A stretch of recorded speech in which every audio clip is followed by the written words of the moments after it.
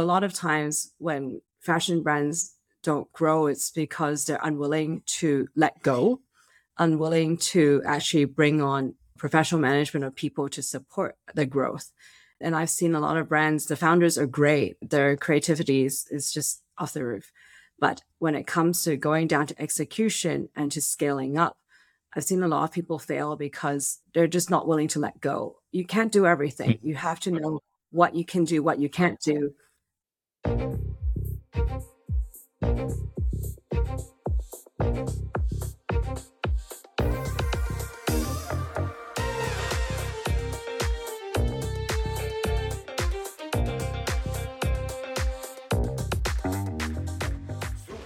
Welcome to Super Entrepreneurs Podcast. I'm your host, Shahid Durrani.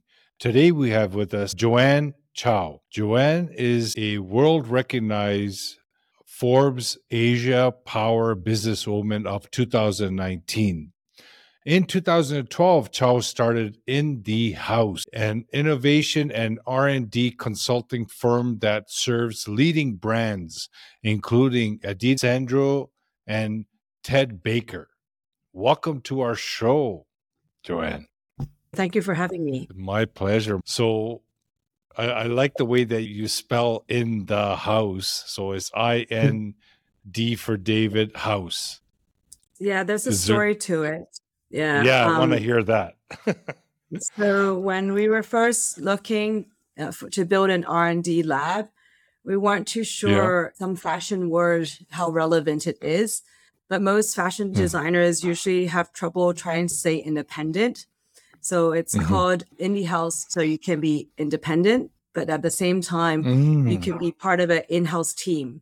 Most brands usually independent consultancy, but also would like an in-house approach to it. And so that's why we played with the words. So it's independent design or in-house services. And that's how we started with our consulting different brands. So I always assumed that these big brands have their internal departments.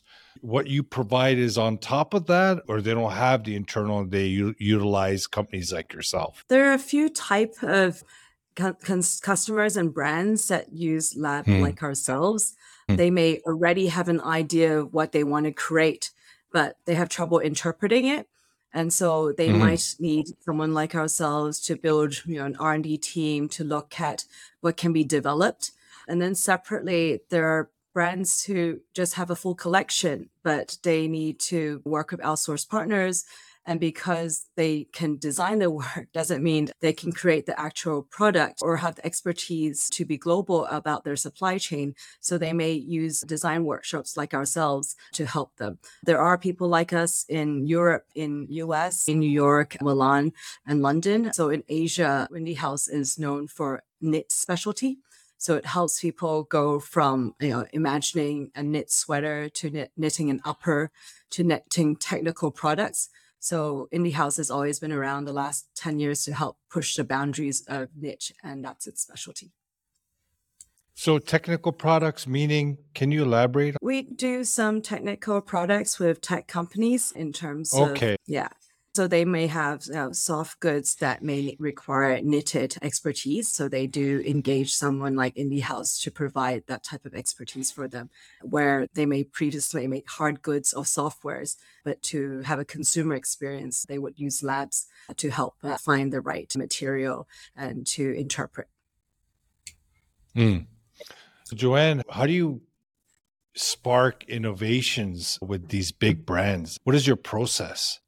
I guess my first few years was learning from other buyers and designers in terms of what inspired them, what did they look at on the high street, what did they review in terms of developments. So a lot of times I went around from the raw material shows to the big trade fairs to determine what's appropriate. And from there, broken down to what we see trending in the next few years. And if so, what we can develop from there. The recognition that you received in 2009 is very impressive, by the way. Congratulations. Can you share with us how that recognition has shaped your leadership style, especially when you're working with innovation? That was a kind of a turning point in terms of my career, being recognized by external parties and not just my own team or clients was a huge recognition. Probably not quite yet fostering an innovation, but for sure my understanding of myself better. It was a very humbling experience where I knew friends were nominating me for the awards, but I didn't know that I would possibly win. And so when the awards came out, I was pleasantly surprised and I received a lot of congratulatory notes. But me being Chinese, I was very humble about it. So I wasn't like throwing a celebration or going around parading it. I was just quite doing my own thing and day to day. I think one of the things I did learn from it was your parents' reaction to you and your reaction to your parents' expectations. And in this case, I wouldn't say my parents are tough. I would say that they're not one to show success and one to recognize it. And because I was disappointed that they didn't recognize me, that it was one of those turning points where I realized I was doing it for them. And in fact, I wanted to do it for myself. So that's why my leadership style really changed thereafter, where it was not as outwards towards, pleasing my parents or, doing it for others. It was more like Mm, when I think I'm doing the right thing, I proceed.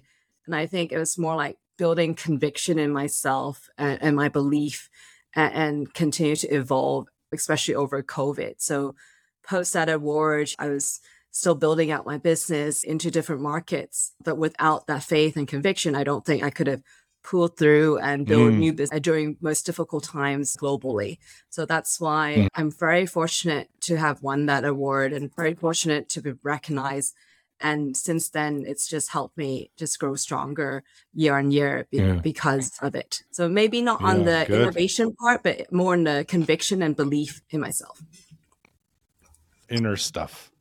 Yeah, Yeah, no, that's great. And the key word there is faith. Faith is what gets people to go when things are challenging. correct. Yeah. Can you share a challenging experience while working with some of these fashion giants that allowed you to express your leadership skills?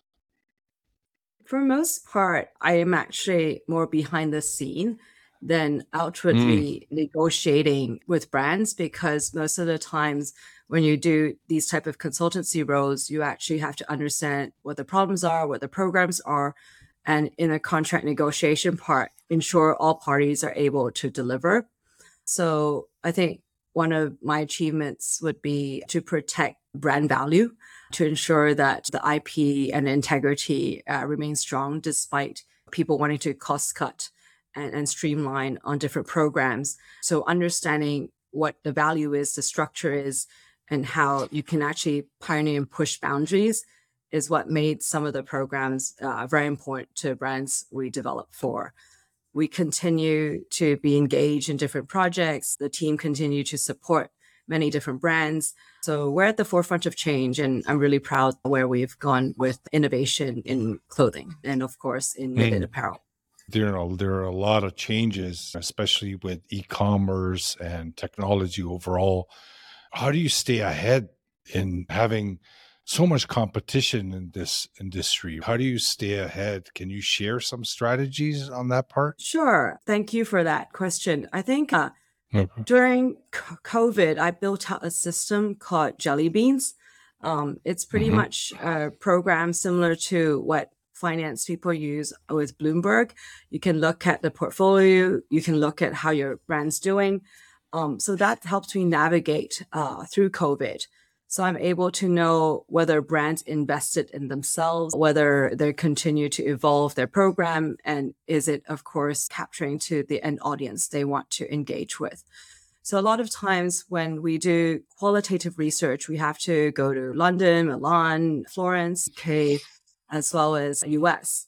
But because COVID, we couldn't travel as easily, but I still wanted to know who's doing well and doing what. I built out a system with my co-founder who comes from finance. So using fintech to use it for fashion in order to capture data. That's definitely something new that we pioneered and we challenge ourselves, but now it can be used in terms of trend forecasting tool, reporting tool, as well as AI generative fashion and benchmarking fashion collections.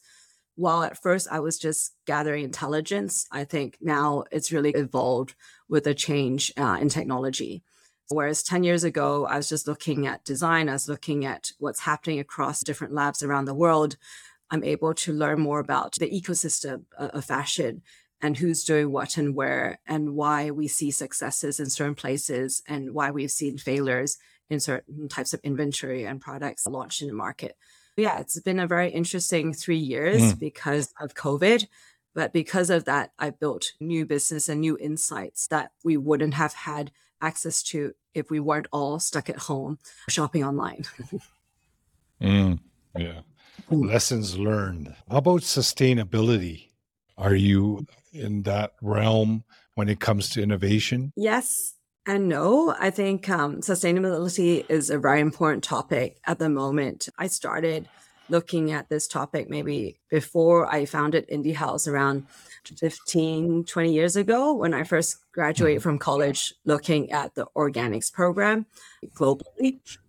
But since then, the organic program didn't quite take off. So what I see is that sustainability now is about how to ensure that you don't oversupply in the market and you can purchase more responsibly, and brands can actually look through the entire vertical so that they know where they're sourcing from, who's developed it, and why. And that's really changed from when I first started in the industry. In a way, yes, I've definitely done a lot more in the sustainable market, but I want to do even more because it's just at the beginning of the change. But this is the first time I actually do think this trend is staying for good. And it's not just a fad, but for sure, we're looking at it because everyone cares about the environment. Everyone have Mm. experienced global warming, and that's Mhm. also Yeah. changing how we consume. Yeah. And what's happening in nature is quite clear. The amount of natural disasters have inclined at an extremely high level. It's wonderful that we have an opportunity to make some corrections, and especially with people like you out there doing so. The Gen Z, especially, I don't think they would even purchase anything if it's not sustainable. I'm not sure if there's any stats on that, but they're quite serious about this. Gen Z and Gen Alpha in the future for sure. Mm. I Yeah. jokingly say when we were growing up, people would go to bars, but now Gen Z and Gen Alpha are probably in the meditation room. And it's not a joke, it's about how much they Yeah. care. And you know, It's we true. do think it's a different audience. They're less brand oriented Yeah. in terms of those that are just consumer driven, but much more caring about what they represent. So you definitely seen that change.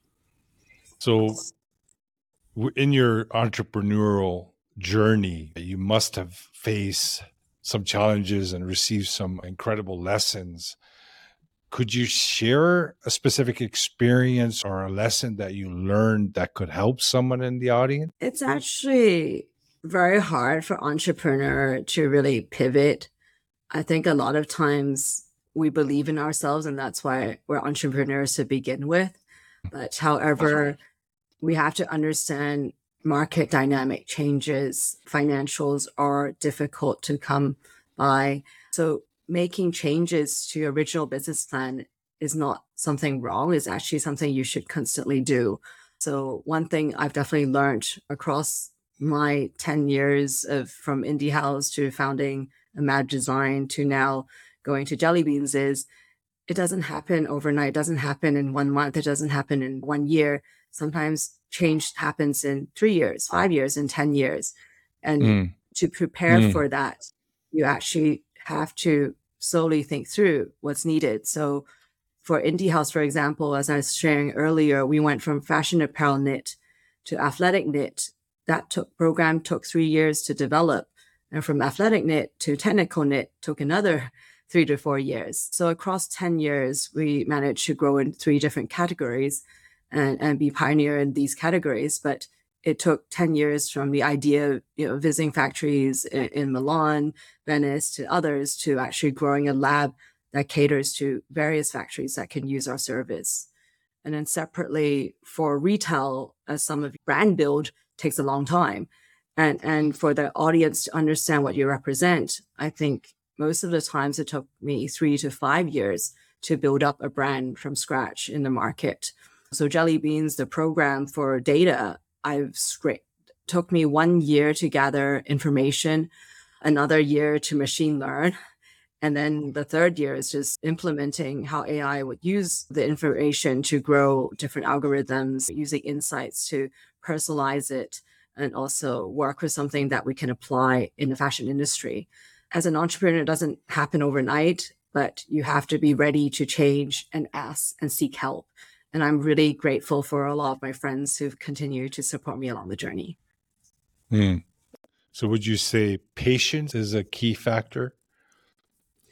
Patience and willingness to listen. Maybe you don't have to Openness. listen to everyone. You just have to know where they're coming from and be able to analyze. They come from a good place, but do you take their advice? What are you going to change about it? What are their concerns? For example, one comment we had with AI was, oh, it's plagiarism. So I said, no, if that's the case and that's how you think of AI, I change it all to benchmarking. So that way, it's like grammar. It's grammatically incorrect. By doing AI benchmarking, I'm able to know this particular garment is closest to XYZ. And if so, you are aware what's in the market, so you don't create something that's exactly the same. So if you're able to use AI differently and also grow from it, your whole entire vertical and supply chain and management process can really change because you have an assistant that's there to support you. So that's why Yes. I guess I'm not telling people not just to be patient, I'm telling people to be open-minded and be good Open-minded. listeners. Yeah. Open-minded is definitely very important. Sometimes our ego may get in the way to not have that open mind, but it's so important, especially nowadays with so much advancements that are happening all around us. Is there any advice you can give an entrepreneur that may be looking to launch a fashion brand that they could focus on initially, where their energy should be mostly invested in? Obviously, they have to wear different hats, but is there something that you could share that could help or guide them in that journey, especially in the beginning? So recently, to do more different projects, I've stepped down on one of the business I founded and hired someone to replace me as not just a founder, but CEO. And what I've learned from that is you've got to be able to be good teachers. You actually have to be able to share with others what made you successful so you can help evolve. And at the entrepreneur, very early days, you don't know what it is. You're constantly learning and growing like a sponge. But when it comes to fashion brands, there's so many tools out there today that you don't have to do it all yourself. So I would suggest people to, like Gen Z, use YouTube, use different things to learn about what skill sets you may be missing in order to be better. And being better really is really important to continue to push yourself, learn and grow. Because if not, you may be out of touch. You may be creating something just for sake of creating, but you're not financially growing, because you actually, in fashion, you have to have doors. How many wholesale accounts are you opening? How many doors are you opening? Because without it, you can't scale. And without scaling, you actually can't manage to buy, which is inventory. So a lot of times when fashion brands don't grow, it's because they're unwilling to let go, unwilling to actually bring on professional management of people to support the growth. And I've seen a lot of brands, the founders are great. Their creativity is just off the roof. But when it comes to going down to execution and to scaling up, I've seen a lot of people fail because they're just not willing to let go. You can't do everything. You have to know what you can do, what you can't do. And from there, know enough to be able to manage the business and manage everyone's expectations of you. If not, you're stuck with a lot of products with no avenue to sell to, or you have great design, but you're not recognized. So I feel Mhm. like you're starting a fashion brand today, you need to know a lot of the tools out there that's relevant on an influencer, KOL, KLC base. But at the same time, not just social media marketing, you have to understand what your money is buying. Are you buying marketing? Or are you buying inventory? Are you buying products? If so, or services? And how is that going to help you on the top line and the bottom line? Because at the end of the day, we want season to improve on and not go bankrupt. And from there, build a better business. So I guess a long-winded answer is you have to really evolve.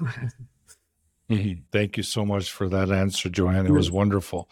Can you share what you feel your innermost superpower is that got you to this point in life? I think I mentioned earlier having faith and conviction is really important. Mm-hmm. And I continue Mm-hmm. to believe that. And it's not just about religious or faith. It's more Mm-hmm. you have faith in yourself and Capabilities. Mm-hmm. capabilities and areas that you're bad at, train for it. I Mm-hmm. think my husband's a marathon runner, and every time I see him change things, whether it's change his shoes or change his training methodology and work with different people, I just see how he pushes himself. And the same thing I would tell entrepreneurs, it's not a sprint, it's a marathon. So if you evolve, you have to know what you need to do, what you need to change to actually grow to be a stronger entrepreneur. And there is no roadmap about you can learn a lot from biographies, but it's your own path. So would you agree the mindset and inner work is a good starting point to create a foundation? Growth mindset for sure. I jokingly walk Mm, into office every day. I said, if I'm not positive about my day, who's going to work with or for me? mm, If mm. I come in depressed or come in angry and Yeah. unreasonable, why am I bringing my frustration to your workplace? So Mm, I feel as entrepreneurs, we have to be responsible of who we work with, the team we build up, and also mm. believe that we're going to go to great places and new heights. Yeah. Yeah. It's all energy at the end of the day. And to have that energy coming in, beginning your day, it has an effect on everyone around you. So that was a very good point. Thank you, Joanne. Appreciate your time today. It was wonderful speaking to you. Wishing you all the best.